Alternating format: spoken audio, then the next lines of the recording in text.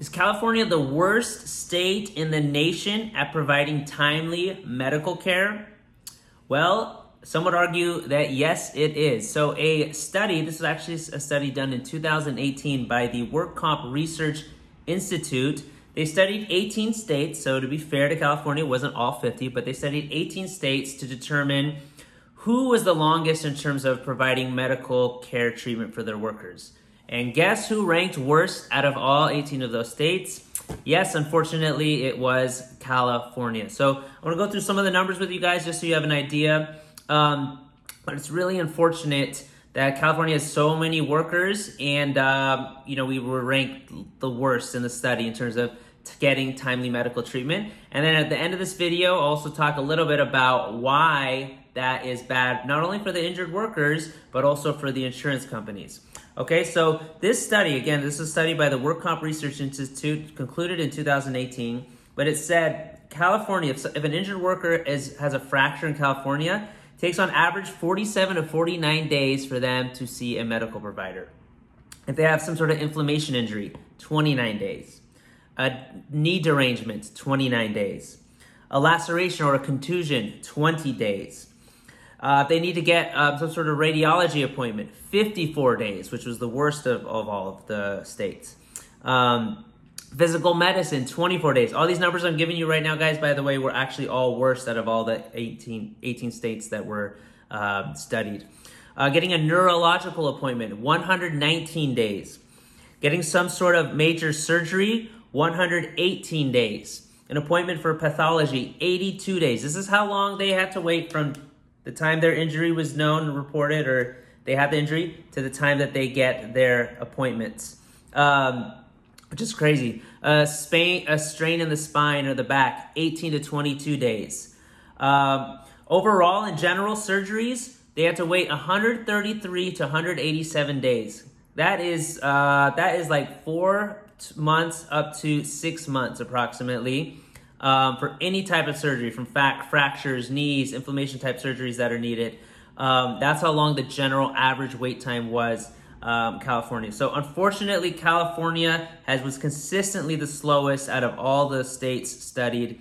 And that's part of the work comp process, unfortunately, that we have to deal with here today. Now, what are the consequences of that? Obviously, as an injured worker knows that hey, if you just get me into a doctor quicker, don't make me go through all these loopholes and jump through this, trying to get MPN authorization, get approval. And then you have, of course, UR denials, utilization review denials, independent medical review appeals, this whole long convoluted process that really doesn't favor the injured worker. What happens to the injured worker? They get worse. Something that could have been fixed maybe on day one if they got to a doctor much quicker, could have been fixed, done with, dealt with, move on with their life, go back to work, be done with it. But unfortunately, with all the red tape and bureaucratic red tape, it slows down that process. And then something that could have been a simple strain ends up turning into a pinched nerve or whatever, and gets worse and worse and worse. And unfortunately, the injured workers suffer as a result.